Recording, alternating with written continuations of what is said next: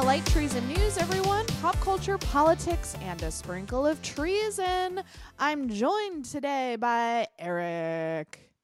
Oh, God. I've just been openly fantasizing about living in the woods. I don't know about you. Yeah, partly because paying so much for rent in New York City without being able to experience anything in New York City is truly a slap in the face. It's like, why am I paying this much? It is really like, I was thinking about that the other day, like literally the reason that we live in these awful tiny apartments is because we're never here. Right. Because New York is a weird, like, it's an outside city. Like nobody spends any time in their apartments. So it's like everything about your life is kind of lived communally with other people. And now it's like everyone's in their house and like, oh, this sucks. Yeah, even if you're an introverted person, unless you have a job that allows you to work from home, I would say 70 to 80% of the time you're still like on the subway, walking around. Like, yeah, I like what you said about it being an outside city. That's very accurate. Yeah, I remember when I first got here, somebody was taking me around and there was all these people, like, they just had like tables out on the sidewalk. Right. And they were just like hanging out. And he was like, yeah, this is like people's yards. Like but it's just we don't have yards, so everybody is like hanging out on the sidewalk. I was like, oh, that makes so much sense. Yeah, everybody's always sitting on stoops, outside bodegas talking. Yeah, a lot of people are outside constantly. But yeah, now that we can't do that, I haven't really even been seeing the first week, I'd say, after the shelter-in-place order. When I would go for walks, I would still see, older gentlemen gathered outside bodegas, but they were like 6 feet apart talking. But I haven't even been seeing that lately. Right. Yeah. And now it's like I've been doing the thing where I just torture myself by going on Zillow. Oh, don't. It's always a mistake. And I do it. It'll be like 3:00 in the morning and I'm like, I could buy a house in Michigan. Yeah, it's really brutal to like go on Zillow, pick any other city and just type in what you currently pay for rent. And just see what's available. And you're like, Jesus Christ, this is insane. It's fully insane. And now it's like, yeah, now we are still paying that rent because they won't give us a break on it. And we don't even get any of the benefits of living here. So now it's just like, oh, cool. I have a shitty apartment that I have to stay in forever. And I'm paying more money than my parents ever paid for their house. Right. I do. Oh, man, I found out the other day what I pay in rent is my parents' mortgage on their home. And I was like, cool. I think my dad told me that when he was driving and I just screamed. Yeah. Sorry, my brain short-circuited when I repeated that thing that made me short-circuit the first time. It's really boy. Yeah. But yeah, it's just like, yeah, that's New York. Maybe I think maybe more than any other city, at least in the United States. But like, it's a city of trade-offs, and it's like, yeah, you pay a bunch of money to live here, but you're not really spending a lot of time in your apartment. But the outside, like the communal resources of just like being able to walk around, access to stores and nightlife and all that stuff, it's like that all makes up for it in some sort of way. And then it's like now you don't have any of that stuff, and it's like, oh, this is the worst place. I know. Yeah. I do wonder what's going to happen. I know we've speculated about this before, but a lot of people are leaving the city. I'm wondering if that's going to affect rent or if there's going to be some kind of rent strike. I know people have stopped paying rent and talked about a wider movement, but it'll be interesting to see. I feel like I was going to say we're living in an unprecedented times, but I do wonder if New York's going to sort of go back to 70s New York. It kind of feels that way. The weirdest part is that there is going to be all these effects of the lockdown, but everything's kind of frozen in amber right now. Right. And so like we haven't even seen all the businesses that are going to close. And there's all these weird market things that are going to happen. For instance, like like a bunch of people had to like obviously close down their Airbnb rentals. Yeah, which they were pretending they weren't Airbnbs. Right. And so those went back on the market as apartments for rent, but nobody can move because of the lockdown.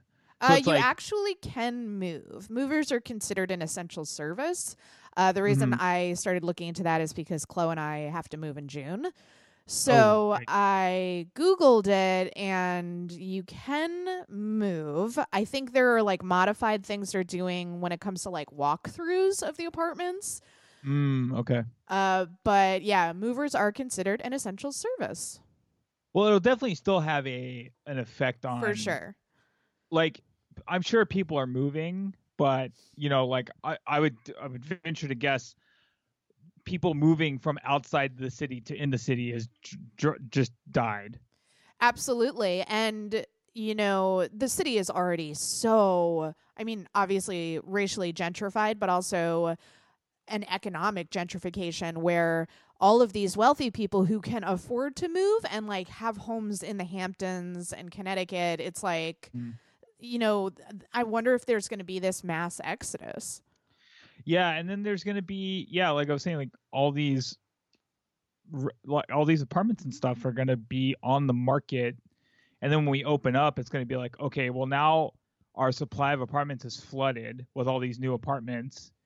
People are not really moving except when they have to because of their leases inside New York, but people aren't really moving into New York, and there will be a slow process of that trickling back. Right. So it'll be interesting to see, like, does all of a sudden, like, do housing prices start dropping because like all of a sudden now there's this new glut of supply and nobody's buying, and like all these landlords are left with, like, some people, like, there's like some real like psychotic Airbnb people that own like 20 properties just like on just like they don't have any money for them. They're just like relying on Airbnb to pay the rent for them.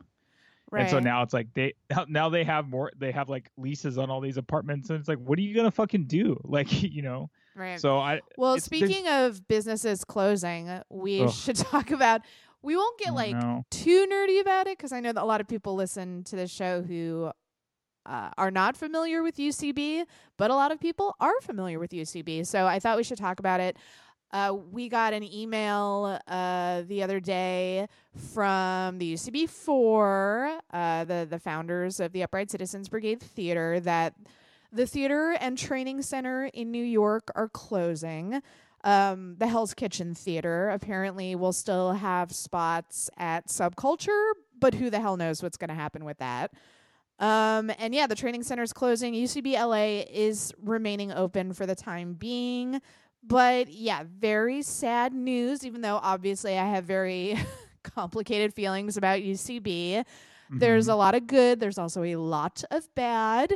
But yeah, I was just thinking about all the people I met there over the years, including Trash, our indie teammates. Yep. I knew you, Erek, before improv, but Right. Chloe, Rachel, Sham, Lindsay, some dear friends. And yeah, like being a house team member was really great. Loved my team promises. Mm-hmm. But yeah, I'm feeling a lot of feelings about it. It's a weird thing because I don't remember the exact year, but UCB started in like 98 or 99. So it's been around for 20 years. Yeah. And so it is kind of reached that status of being like an institution in New York. And it's one of those things where, like, even if you're not a huge part of the community, even if you're not around all that much, it is just a thing that you always think of as being there. Mm-hmm. And now it's not going to, which is it's just a strange feeling. Yeah, and like a lot of us, I mean, the writing was on the wall, right? Like everybody knew UCB was in financial trouble because the business model was a mess and it had really been run into the ground and they couldn't afford the Hell's Kitchen Theater. Everybody knew it was bad. And when the mandatory shelter in place was announced, I was like, oh, the theater is going to close. It was just sort of inevitable. Right. Having said that, still a gut punch to get the email. And I know people are saying very nice things about like UCB is the people, not the buildings. And I agree with that. But I think you would have to be delusional to think there's not going to be an impact on the community now that we don't have like a central hub to gather at. I'm not saying there won't be another one that will rise from the ashes. That always happens, right? That's like how UCB started. I'm sure another like scrappy upstart will emerge, but in the meantime, I think like it's okay to grieve, you know? Yeah, I think. Well, yeah, and part of that is like, yes, like the community is sort of the thing itself, but I think what a lot of people don't take into account and sort of take for granted is like part of the reason that the community built up so much is that the performers, like having an institution takes a lot of work off of the performers. If you can Yes. just be like, I want to put up a show and somebody's like, I've got stage time, you have this time on this date. Oh, not That's only a all lot of that, not only is it great to have like guaranteed spot, guaranteed stage time, there'll be 300 people in the audience, guaranteed. Is like right. if you were like a house team performer in like Herald Night or Maud Night, you were guaranteed a packed house. That is irreplaceable. Yeah, and one of the things that I find fearful is when you look at kind of the state that indie comedy or whatever you want to call it, you know, anything that was outside of the institutional theaters, the thing is like performers just don't typically want to put in a lot of the grunt business work because it sucks. It totally sucks. It's really hard. Yeah, and it's like you do kind of need like you to have like any sort of like actual organization, whether it be an actual physical space or just like an organization, is like you need the performers. You also need people to kind of do logistical grunt work that is not sexy and not fun and basically has no payoff for you doing it. And will be called like being a corporate sellout by people who like any kind of organizational aspect where like you are approaching businesses for sponsorship is quote unquote selling out to certain members of our community who don't think that should be a part of it at all. And it's like, okay, if you don't want it to be that at all, then you also have to accept that you'll be performing in front of, you know, 3 people in Triple Crown's basement. That was such an insider New York thing to say. But like, you know what I mean? Like, you're not going to have those institutional assists if you don't do that. Yeah, I remember when I was living in Alabama, like I was very involved in like DIY punk music and stuff, and like there was like this whole thing for a while where it's like it wasn't like expressly said, but there was this feeling that it was like not even cool to like promote your show because that was trying too hard. It's so you know what I mean? stupid. Like, it's so stupid to shit on people who care about a thing and want to try to make the thing better. Right. Like that was actually something that really appealed to me about the UCB culture, that it's just a group of nerds who earnestly care about their very nerdy art, like outsider art thing they do, because so many people hate improv and it's like a very niche thing. A lot of, you know, most people have never been to UCB, so they don't know that improv can actually be very good. So there's like this general distaste for it. It's so nerdy and these people just love it, you know, to the point where it made me realize that I'm not fully a UCB person, because I realized like once I was surrounded by people who live, breathe, eat improv, I was like, oh, I'm not that committed. I like this and I love the group of people I get to do it with, and that made it very, very fun for me. But I was like, man, if I was put on a bad team, or if I was put on a team of people who didn't like each other, I don't think I would have had a good experience, because I don't love it to that degree. Yeah, that was something I experienced. Like we started taking classes around the same time, and I never really performed before, like a stage art. I was a musician, but not like an actor or anything. And I really liked being around, but I didn't like want to dedicate my life to the art form.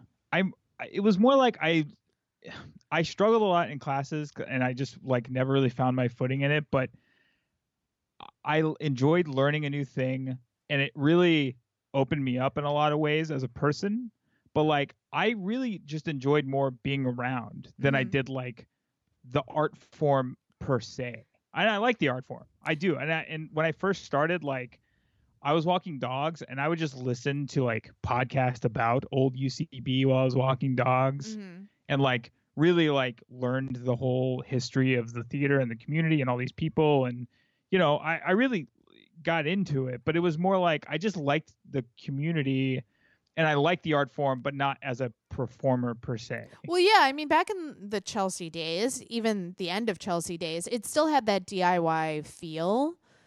And then, right. Again, I know we say it's the people, not the space, but man, the second we moved to Hell's Kitchen, you could feel like the air gets sucked out of the place. Like, yeah. And they kept saying, oh, it's just because we have to put our stamp on it and blah, blah, blah, blah. And I was just like, no, it's different now. And I don't think we should deny that reality. No, the space matters a lot, because for me, what I loved about the space and the community was there was a certain thing. I remember I was just thinking about this when they announced it, because I did probably what a lot of people did, was like, went back and started watching a lot of like comedy videos on YouTube of like Chelsea, improv and stuff like that. And one of the things that I always liked was what attracted me to it was when you went into that space, it didn't, there was like this weird feeling of like inside here, everything's different. It was like, once we go down into this room and we start the show, like this is not the same as outside. Right. And there are like different rules here. And so, and a lot of people do find improv to be nerdy and corny, and rightfully so, because a lot of it is bad. Yeah. But like, I don't know, there was like this feeling of like, while we're in here, like this is like a different place than outside. And we're playing by different rules here. And we're going to allow ourselves to kind of like open up and do weird shit. And like, that's cool with everyone here. It's like this weird agreement that like, we're just going to do shit down here and goof and like kind of like open ourselves up, because like this is different than outside, and we're kind of leaving all of our stuff outside. 100%. And like, oh, sorry, go ahead. Oh, it's just when you move to like a more professional space. Right. That's what I was going to say. It became more of like, oh, now this is a thing that we're doing and we're putting on a show. Like obviously you're putting on shows. I've seen some people respond to that where they're like, listen, if you're a great performer, you can crush on Chelsea stage, you could crush at the Beast, you could crush at Hell's Kitchen. And I agree with that, but I think it would be naive to say that the space doesn't change how people perform on it. Yeah, sure. I never saw the energy levels that were at Chelsea at Hell's Kitchen. Ever. No. And it didn't matter if it was like Zach and Tammy or like, like really, really good performers. I never saw the levels of insanity at Chelsea anywhere else. Right. No. It just wasn't the same. It wasn't the same because there's a weird, like, I don't know. It was a professional theater before UCB took it over. So there is like everything about it, these things matter. Like the aesthetics. The lighting just killed me. And I know they couldn't do anything about it, but the fact that I could make deep, intimate eye contact with every single person in the Hell's Kitchen audience was bad for improv. I was so aware of the audience in a way that I was never aware of at Chelsea or the Beast. Yeah, at Chelsea, like you couldn't see the audience at all. No, and it was great. You were like on your own planet, and you would just hear laughter but not see people. It was great. Yeah. So I think like that was the biggest thing for me. It was just like it was a great. Like I said, I never really had any success within the community or whatever. But being like I started going there right after I moved to New York, and I can't really imagine a better introduction to New York than having a place to go where people are goofing off and like are it was just like a very fun thing to do all the time. Whereas I think I probably may not even still be living in New York if that had been if I hadn't done that. I know, and that makes me really sad to think about like all of these kids who are never going to get to experience that. And like, like I said, I'm sure there will be another theater that emerges from all of this, and it'll be great. I'm sure it'll be great. But it makes me sad to think of like what you were saying, like when you moved to the city, it was sort of like this instant community you could become a part of, even if you never got on a house team, even if you were never very good at improv, you know, like there was a community of other nerds that you could meet with, and then chances are you'll have more in common with them outside of improv as well. Right. Yeah. So I think my hope, and this is a lesson I think anybody outside of New York can take with it's like, because I was thinking back about like I said earlier about like indie comedy or whatever, and one of the things that always bugged me would be like you would get asked to do a show, and literally like I've seen people like hosting a show that would like their only form of promotion was like posting a Facebook event like the day before the show. Right. And it's like, if you want to have a community, you can do it without a theater. You can like, there doesn't need to be a physical space. I mean, it helps certainly, but like you can do all those things, but you got to put work into it. And it can't just be like, you got to really work for it. And you got to foster that community. You got to keep that in mind and foster that sense of community. And I think there is a way to do that. I worry that a lot of people just don't want to do that, you know, because like I said, part of the great thing about, you know, UCB was by the time I got there, by the time a lot of people were around, it had been going for 15 years. It had all these like, you know, it had all this built-in infrastructure. So if you were a good performer, you could get on a house team. You were put up in front of a sold-out audience, every couple times a month. All you had to do was show up and perform, and that's going to be different now. Mm-hmm. And I think a lot of people are going to find that they're like, without somebody else doing the legwork of the organization and the promotion and everything, it's going to be 10, 20, 50 times harder to do anything. Yeah, that's definitely true. I think this is all a good reminder that there's no one clear path to do anything. Oh, yeah. And I think that's a good reminder because, like, you know, we have all of these Facebook groups going now about, like, you know, UCB memories, good and bad. Mm-hmm. And one of the reminders I got from all of the posts is that so many talented, good people felt rejected by UCB, were rejected by UCB, and went on to have huge success in the comedy community. So it's just a reminder that, like, fuck institutions, fuck it if you feel rejected by a community that you thought would be it for you. You can still succeed and flourish, and like don't let people make you feel like shit. Yeah, and don't put all of your work into like acceptance into an institution. Right. Like there are a lot of people who, you know, you would see like really crush, and then they get on a Herald team or whatever, they get on a house team, and it's kind of like that's really the only thing they do. And if that's what they want to do, that's fine. There's nothing wrong with that.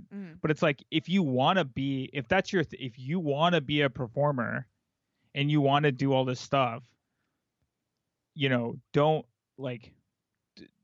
set your sights only on getting validation through a particular institution, because then you just put all your work into that, and then maybe you achieve it, and then it's kind of like, okay, well, is this it? Like, is this the end? Like, do I just do this forever? And then sometimes there's a pandemic and the whole thing closes down, and you're like, what the fuck do I do now? And it's like, listen, we're all wondering what the fuck we do now, but, you know, we're all in the same position right now, and it will be okay. Yeah. Absolutely. Don't stop doing comedy because UCB is closing, is what I'm saying. And like, if you were really into improv and you were like, I'm going to move to the big city and do improv, and now you're like, well, fuck, what do I do? There's still going to be people doing improv in the city. I would not recommend anyone move to New York City right now, but maybe in the future, if things bounce back a little bit. I'm fully expecting a Mad Max future in New York City, so I don't know if you want to be here right now. Those of us who are like have been here so long, I was thinking about that the other day, where I'm like, where would I move if I didn't live in New York City? And I'm like, I truly think this city has ruined me because I can't imagine living anywhere else. Right. Like maybe LA, but that's it. Yeah. I mean, I like fully have fantasies about moving to the woods, but I could see that for you. Yeah. Yeah, but it's also like that is such a weird trade-off because you really got to be okay without all the comforts of a city, which I've grown to like. I'm from like a rural area, so I'm used to it, but like I really like New York. It's like I don't know, like I really like all the stuff here. It's just like it might become unlivable at some point. For sure, 100%. Yeah, it's hard to explain to people like the love-hate relationship of living in New York because we complain about it so much because there's so much bad. People are like, why do you live there then? And it's like, because I fucking love it. Like, yeah, I mean, it's really like especially when I used to like when I was doing more music and I would go on tour, like even in other big cities, it's like you would be there and it's like, oh, I'm gonna go get some food. It's like, oh, you just can't. Yeah, it's like everything's what the fuck am I closed. supposed to do? Like, what do you mean like, everything's okay. closed? It's 7:30. Yeah, everything's right. closed. Yeah, everything's closed. If you want to go anywhere, you gotta have a car. And you got to drive 12 miles across town. It's like, this sucks. Like, I'm like, I want to be able to just like go out and walk around or whatever. Well, guys, we didn't get to any recommendations, but that's my recommendation for the recommendation section. Do your own thing and like don't overly invest in institutions. And and you can. That was a big thing. I will say, just to tag on to that point. Chris Gethard, who was like a big UCB star who went on to do his own stuff, he made a big point like from very early on in his career that was like, if there is this sort of institution that you love, like it's there to serve you, not you it. Right. So like use it for if there is like this institution, you can be a part of it and still be doing your own thing. Like don't like that's not to say don't like take these opportunities when they come to you, but it's also like don't forget that it's there to serve you and you're supposed to take what you can get out of it and then do your own thing. And if anybody out there is looking for advice about starting their own comedy institution, let me just say this. Have business people run your business and keep talent people as talent and don't ever let the two mix. The only talent person who should be in a position of power within your artistic institution is the artistic director, and that is it, baby. That is it. Have business people responsible for the business books. Yeah, like it's such a simple It's such a simple thing, and it's just like every artist wants to start a business. Like you don't know how to do this. You don't. You're a dumb artist. What you do, like you wouldn't ask an accountant to go do a tight 5, Right? Like, why would you ask a fucking improviser to be in control? It's just insane. It's insane, and it's no wonder that it all failed. But what a beautiful, disastrous mess. Again, this is not an improv podcast. We could go on at length talking about this, but that's enough. Guys, we'll get to recommendations next week. There was just so much to talk about with UCB. And yeah, guys, on that note, it's that time of the show. Let's all hold hands and cry. Here is your bad news.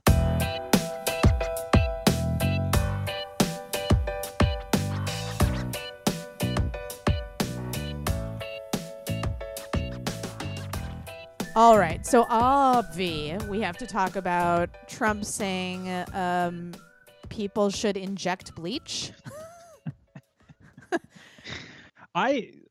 Because of my schedule, I work overnight, so I'm in these like weird moods at different times of the day because I'm like I wake up at like 9 o'clock at night, and like this happened while I was asleep, and I woke up and just like read about it right after I woke up. And then I worked, and then the next day I was like, "Did I dream that?" Yeah, I know. Did the president say inject disinfectants? And it was like, "Oh God, that happened." Like, it is so demoralizing that CNN has a headline: "Bleach should not be injected or ingested." Like the fact that we are at the point where CNN has to be like, "Hey guys, don't drink bleach. We know the president just said to drink bleach, but bleach is in fact toxic and will kill you." Mm-hmm. Like the fact that has to be explained to people in 2020 is like, wow, we're fully nosediving as a society. I also, just to make the bipartisan point, Andrew Cuomo's wife or Chris Cuomo's wife, one of the Cuomo wives also came out. It was like some weird thing how she bathes in bleach. Oh my God. Like, don't do that either.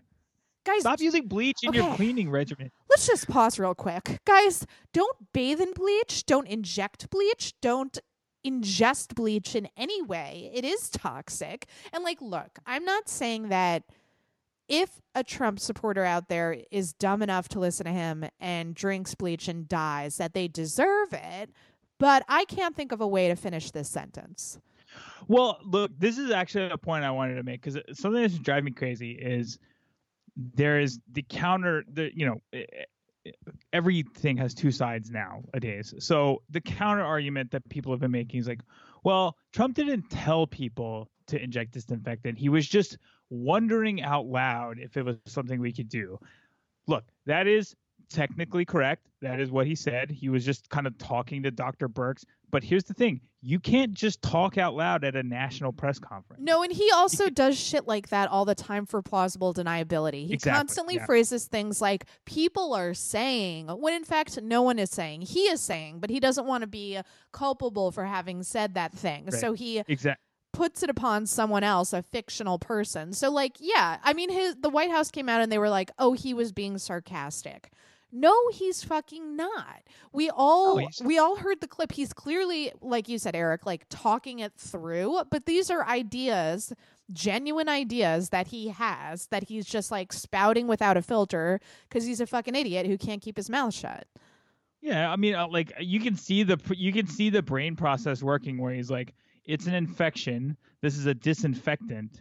So maybe if you take the disinfectant, it will kill the infection. Yeah, it's like a 5-year-old trying to work through like medicine or science. Yeah, like this very, very base reasoning where it's like, yeah, but there are serious side effects to ingesting a toxic chemical. Right. And I want to say there's the other dimension to your point that he does this for plausible deniability is that he knows, like, I fully believe that even if he's not aware in the moment, him and his team know exactly who his supporters are and that they will follow anything that he says.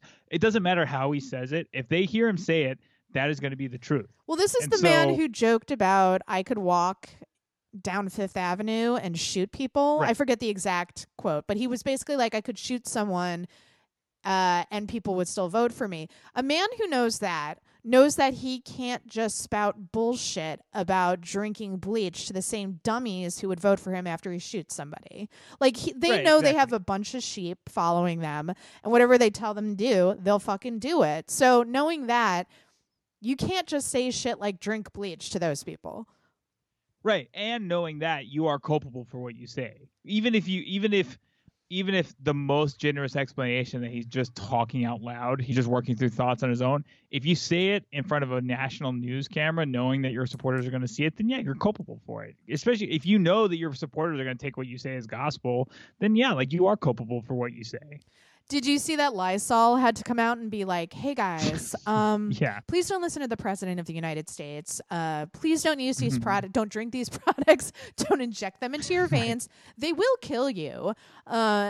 So depressing. Right. Yeah. It's just so like, and Faith made a great point the other day. It was like similar to the point of like, if like the press also knows this, that this is what he does, so they should not be carrying these things live. Exactly. Yeah, I always hesitate to even talk about it on this show, but I don't think this isn't, sometimes Trump has a day where people are covering something dumb he said ad nauseum, and it's like, is this actually newsworthy? Do we need to be spotlighting this? Do we need to even be broadcasting his propaganda speeches? But I thought this was newsworthy for the reasons we just discussed, which is this is actually very dangerous, considering his supporters listen to everything he says and just blindly trust him. The fact that he is telling them that like consuming toxic substances can kill COVID is newsworthy because it's so dangerous.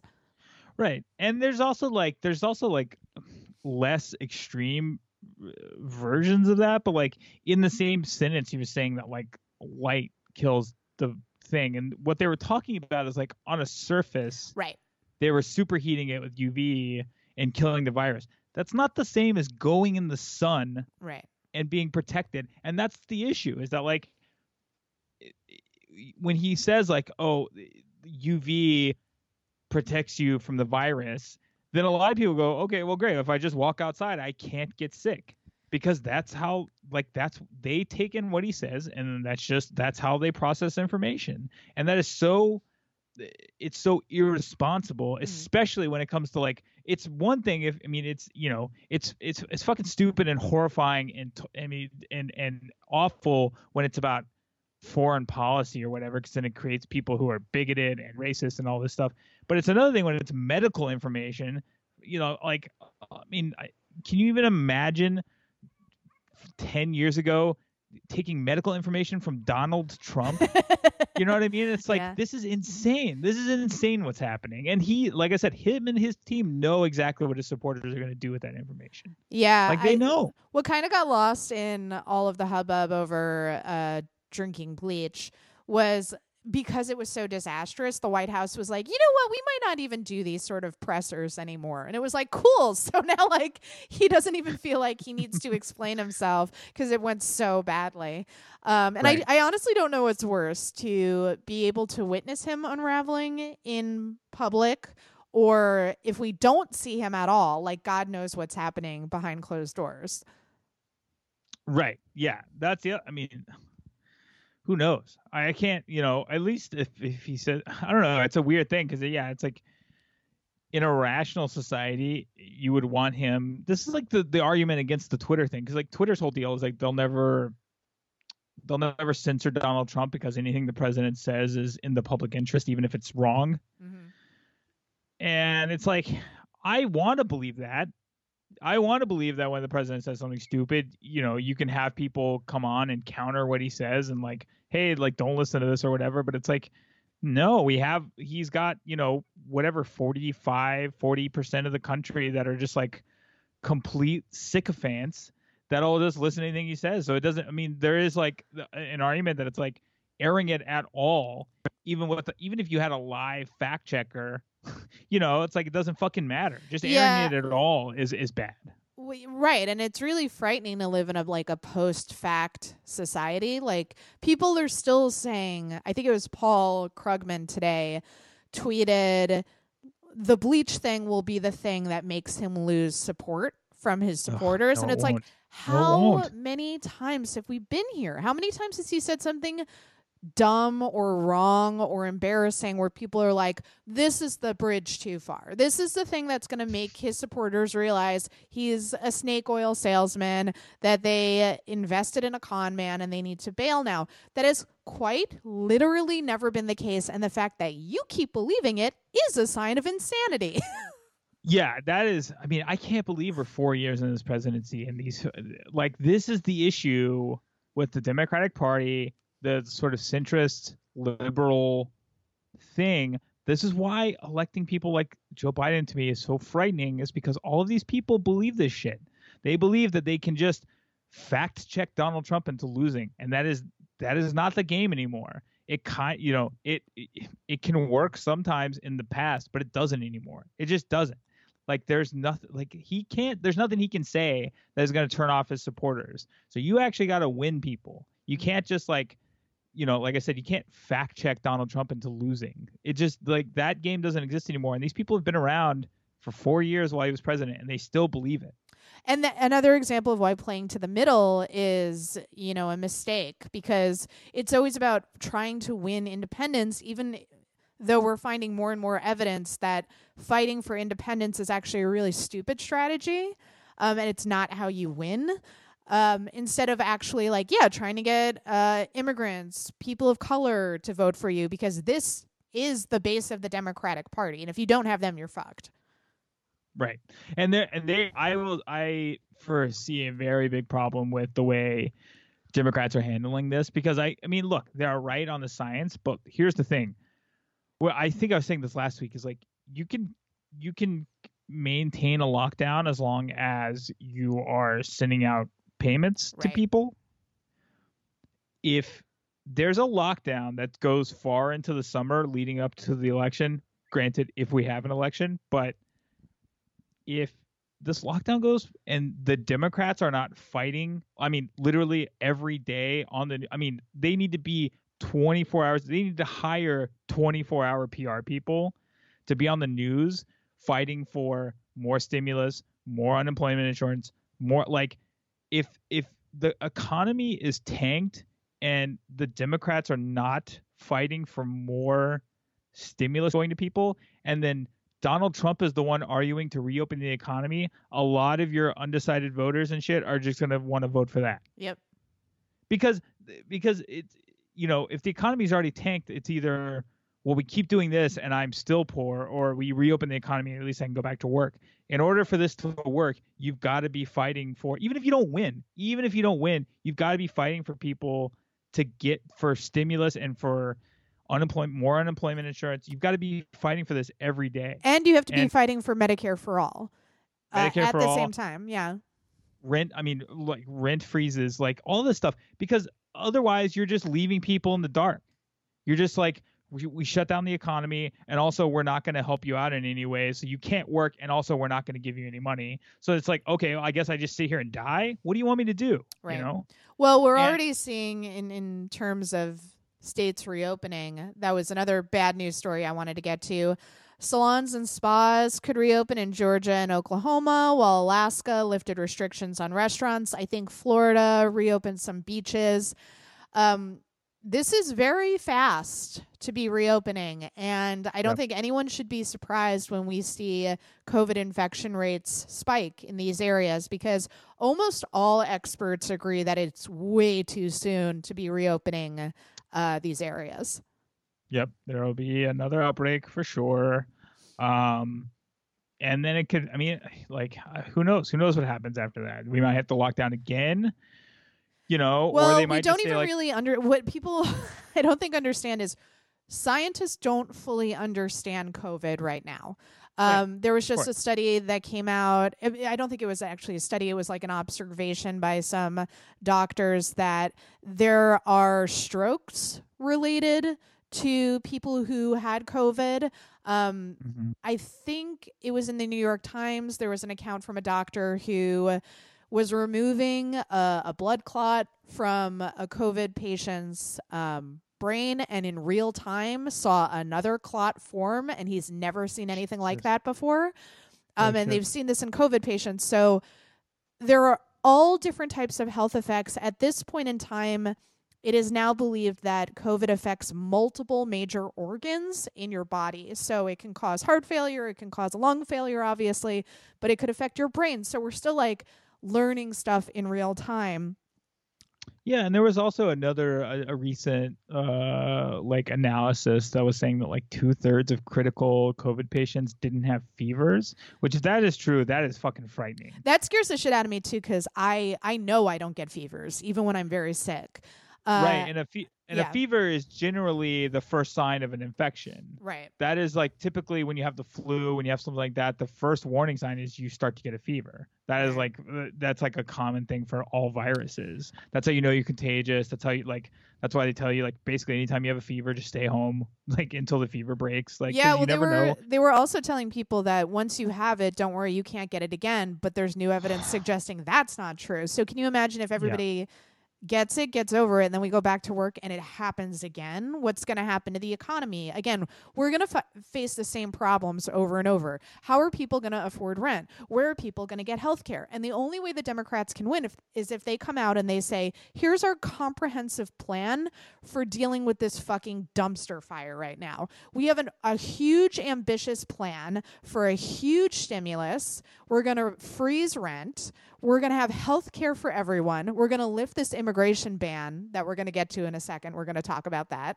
They need to have huge, ambitious visions for how to deal with this shit. And this Democratic institution does not have that vision. Unless you look to people like AOC, they don't have that vision.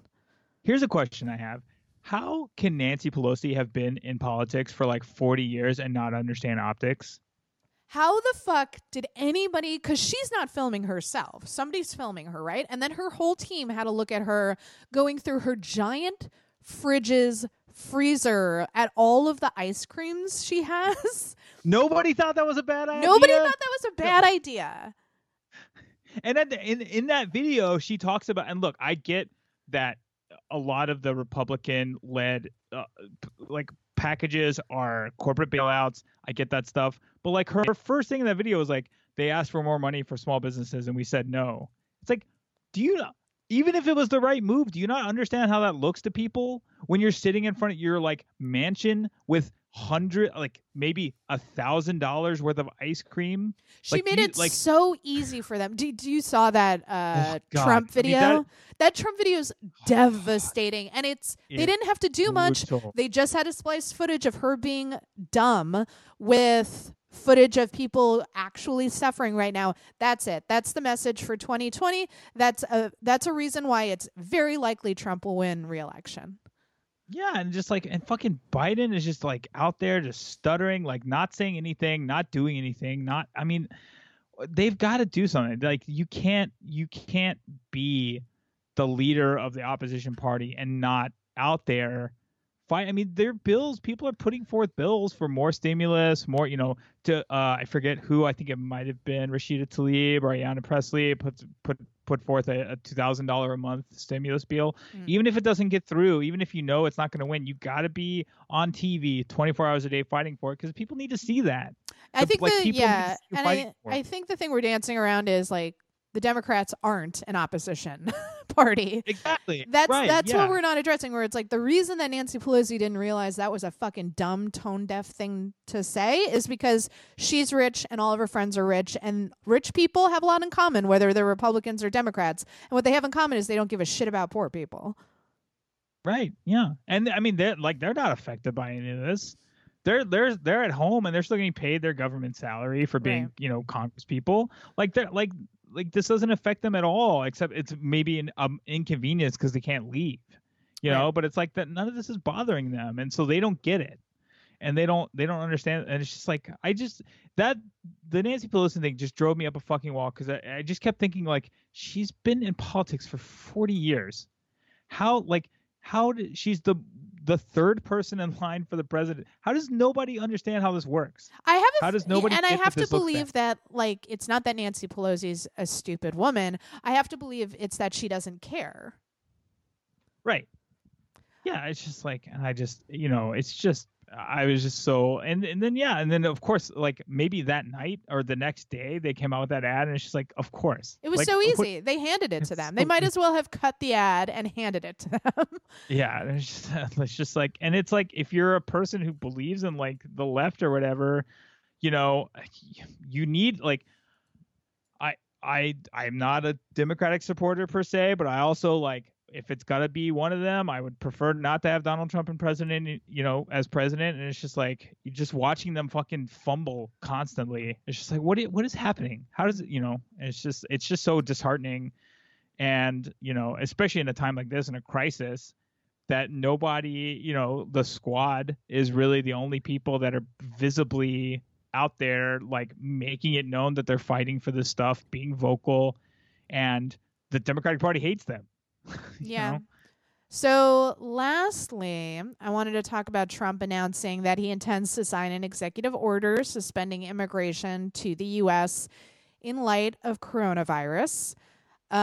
We don't know how he'll do this, for how long, how it'll affect green card holders, although I've heard from my friends who have green cards who live in the United States that they have been told it will only affect people trying to come to the United States.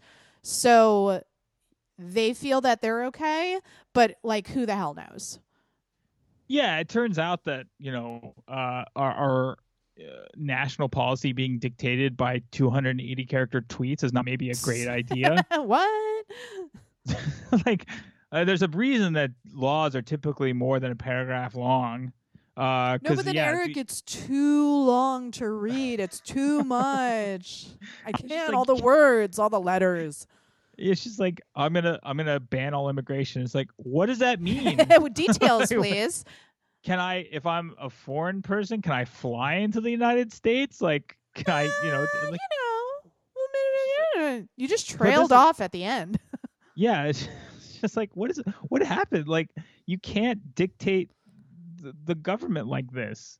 That the I will ban all immigration doesn't mean anything. It doesn't. You have to like we have friends that are like residents that are trying to get green cards, and they're like, I don't know. I have no I this is already in process. I don't know if they're gonna just stop processing it, or do I have to go back home? Like, none of this stuff. And then it's just like all these people are asking questions, and the administration is just like, I don't know. We'll figure it out. Look, what I'm trying to say is, if you are a tall, attractive person who doesn't live in the United States, I am single and available to be a wife to a husband. So right. Get me out of here. Get me out of here. Right. Good. On that note, guys, let's end this show with some good news.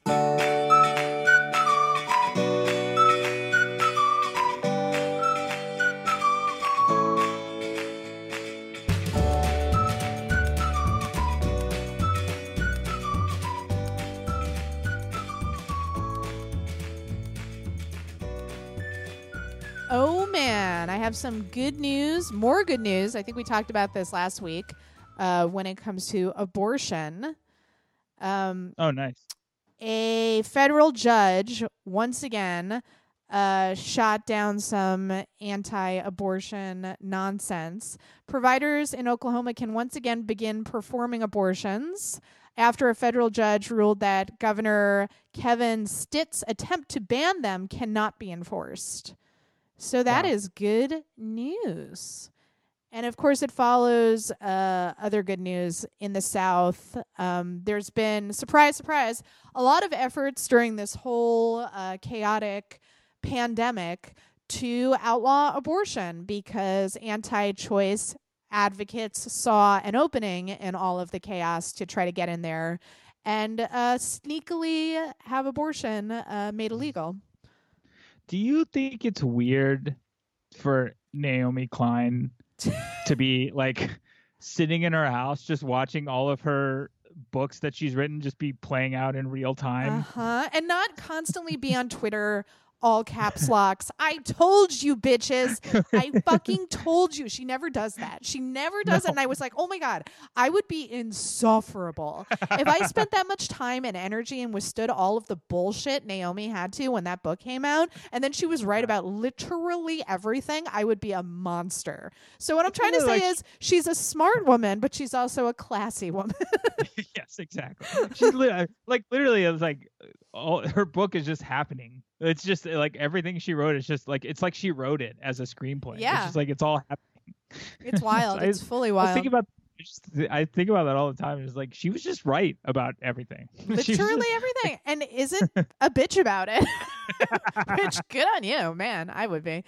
Also, good news. Democratic Kentucky Governor Andrew Beshear vetoed a bill on Friday that would have allowed the Republican Attorney General to potentially restrict abortion access during the coronavirus outbreak, as well as requiring doctors to try to preserve the life of an infant born alive following an attempted abortion.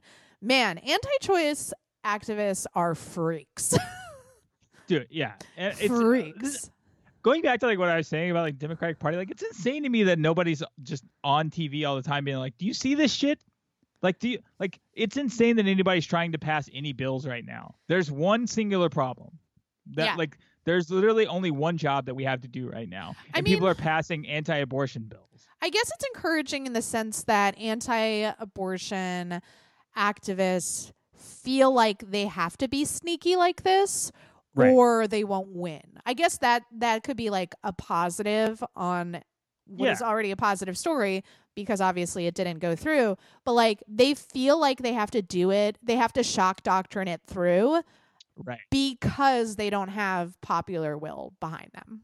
Right. It also goes to show like how like it's just like insane they are. Like so singularly focused that in the middle of, I mean, I think arguably the biggest like story in a generation, in a century maybe, you know, like that they've chosen this time. They were just sitting on bills, just waiting for something like this to happen. And as soon as it happened, their first thought was not, how do we help people? How do we get through this? There's like, great, push through the legislation. Let's try to get it done now. And it's just like, what is the matter with you? Also, on the what is the matter with you note, the fucking scaremongering of preserving the life of any infant born alive following an attempted abortion is so fucking ridiculous. As we all know, the overwhelming majority of abortions are performed in the early trimesters. They're not live babies coming out being butchered. No, and the what sucks to see is that like they've twisted it into like, if there is I mean, I don't want to get into like super specifics because it's a weird topic and we're in the good news section, but it's like the point of this, like the point of these procedures, like if there is a late term procedure, if something happens, it's, they've got to manage the care of if an infant's born alive. And what people did, and this is what happened with Ralph Northam when they were talking about, before the whole blackface thing, when he was talking about these like late term abortions, is that they twisted it to say people are having babies born alive and then killing them after birth. Right. That is not what's happening. Right. That is not the procedure. That is not what's happening. They're talking about managing care if if a child, like if it doesn't fully terminate during the procedure or whatever. But they turned it into they're literally doing infanticide, and that's not what's happening. No. But it's just a narrative that took off. They just were allowed, like they're just allowed to run free with it, and so it's just like, and now they're just doing it again. But now they're doing it in the middle of a pandemic. Right. And man, like, what a shining example of, like, obviously we know it's important that Democrats win elections, but man, was it not very important for a Democrat to win the Kentucky governorship? Because holy shit. Yeah. Oh God, yeah. That would have not been vetoed if it had gone the other way. No, not at all. So pay attention to your governor races in your state. So, absolutely good on these governors and these judges for the judges, man. I knew the judges would play a big role in the Trump administration, but man, not to say like a ton of bad shit hasn't gone through, because it has, but right. There have been a lot of federal judges who are like the one person standing between Trump and something horrific happening, mm-hmm. and they have shot the right down time and time again. Yep. So also in the good news section, I wanted to shout out because the other day I saw this photo on Twitter, very sad photo from Idaho of mountains of potatoes being thrown out because capitalism is a perfect system and we don't ever need to fix anything. But this week, U.S. supermarket chain Publix announced a new initiative to purchase fresh produce and milk to assist farmers impacted by the coronavirus pandemic. And Publix will be donating these products directly to Feeding America member food banks in its operating area, which is great. What is happening is that these farmers don't have anywhere to unload a lot of their produce, so it is sitting there going bad.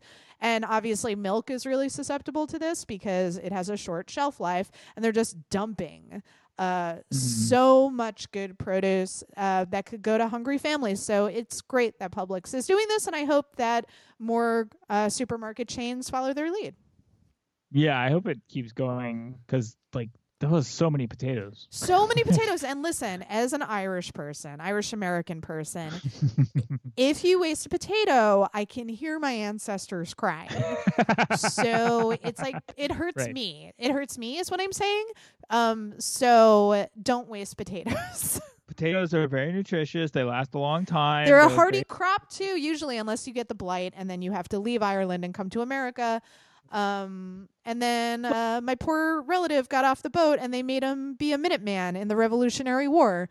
That's a true story. And all because he didn't have potatoes. So it was probably bad to base the entire economy on potatoes. Listen. But it could be good. Listen, it didn't occur to my ancestors to diversify the crops. That's on them.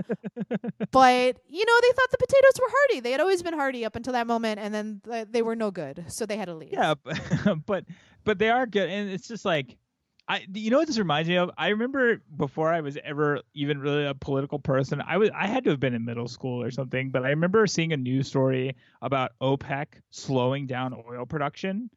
And I was like, why would they slow down oil production? And like my dad or my mom or something was like, oh, it's because they need to like keep the prices at a certain level. And I just remember being like, that's fucking bullshit. Like if there's more oil, just put out the more oil and then like, you know, it'll be cheaper for people. And they're like, yeah, it's not really how it works. They need to maintain a certain price. And I just remember being like, even at that point, it was like, this is fucked up. Like, oh my God, Penny just walked across my keyboard. No. In the good news section, how dare you? That was not good news. There'll be no news this week. I think that my cats are officially sick of me saying hello to them a million times every day. Probably. I don't know why every time I walk into a room and I see them, I'm like, hello. And I'm like, I've literally greeted them so many times. They're so sick of me. Anything else in quarantine news? How you guys holding up? I feel weird about the quarantine because I realized the other day that I'm in a weird position because honestly, things are not that bad for me, and I feel very weird about it because like it's, you know, it's a weird time, but like my job is fully online, so other than not going to the office, like my pay, my job, everything has been seamless. So, and like otherwise I'm just at home a lot. So it's a weird time because I haven't personally felt that many huge effects, but I know so many people have. I sort of feel like we are just entering this whole mess, and sorry to talk about this in the good news section, but it's how I feel. To be fair, there's not a lot of good news. We're like, I was talking to my dad the other day, and he was asking about like how I get groceries delivered, and he had tried Instacart, and you know there weren't any delivery times for a few weeks. And I was like, yeah, same in Brooklyn, but you know, I can order Seamless in the meantime, and like felt very privileged when I said that, where I'm like, oh, it never occurred to me that like I'm not going to be able to get food because I'll still be able to get food delivered. But then I was thinking, and I'm like, right, but if more restaurants close, where am I going to be ordering from?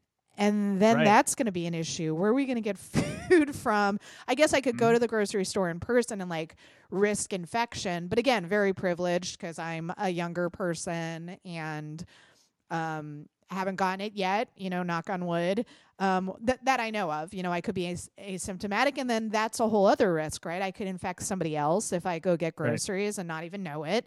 But yeah, I sort of feel like we're in denial still because things haven't gotten horrific for the majority of Americans, even though like here in New York City, like thousands of people have died.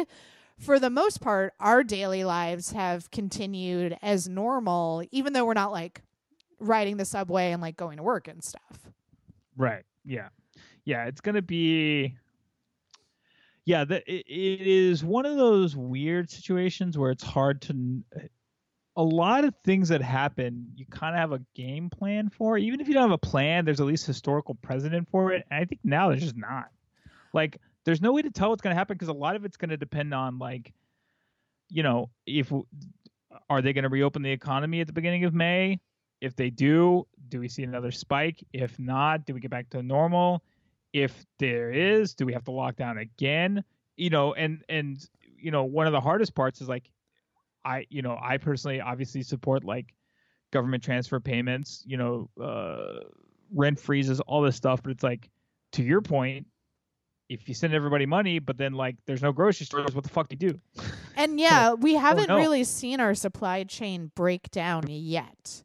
Right. But it's in this weird sort of like coasting period before the nosedive. But like when that nosedive happens, yeah, that's when that chain is going to break down. And when it starts to break down, that's when it gets real. So I feel like as bad as everything is right now, we're still in the initial denial phase where it's like, oh, it'll go back to normal, blah, blah, blah, blah, blah, blah. And it's like, there's no evidence that's true. Guys, again, I'm sorry. We're in the good news section. But yeah, otherwise, like, I don't know. I just started rewatching The Americans. Hell yeah, that's good news. That's a good fucking show. Oh, it's so good. I had a bunch of recommendations, but I'll get to it next week. But yeah, guys, I hope you have a wonderful rest of your day, rest of your weekend, even though weekends are meaningless now and time is an illusion. Follow Erek on Twitter. ALEREK_Smith. Follow me on Twitter at Allison Kilkenny. You can follow Light Treason there. We're on Twitter, Facebook, Instagram. Go to lighttreason.news and smash that donate button. Or go to my Patreon, patreon.com/Allison Kilkenny. For as little as $5 a month, just $5 a month, you get to send questions, comments, all of that stuff, recommendations to my Patreon, and I'll read it on Light Treason News. Guys, get out there if you can. Wear your little masks and gloves. Go for a nice walk if it's safe. And while you're out there, why don't you get into a little trouble?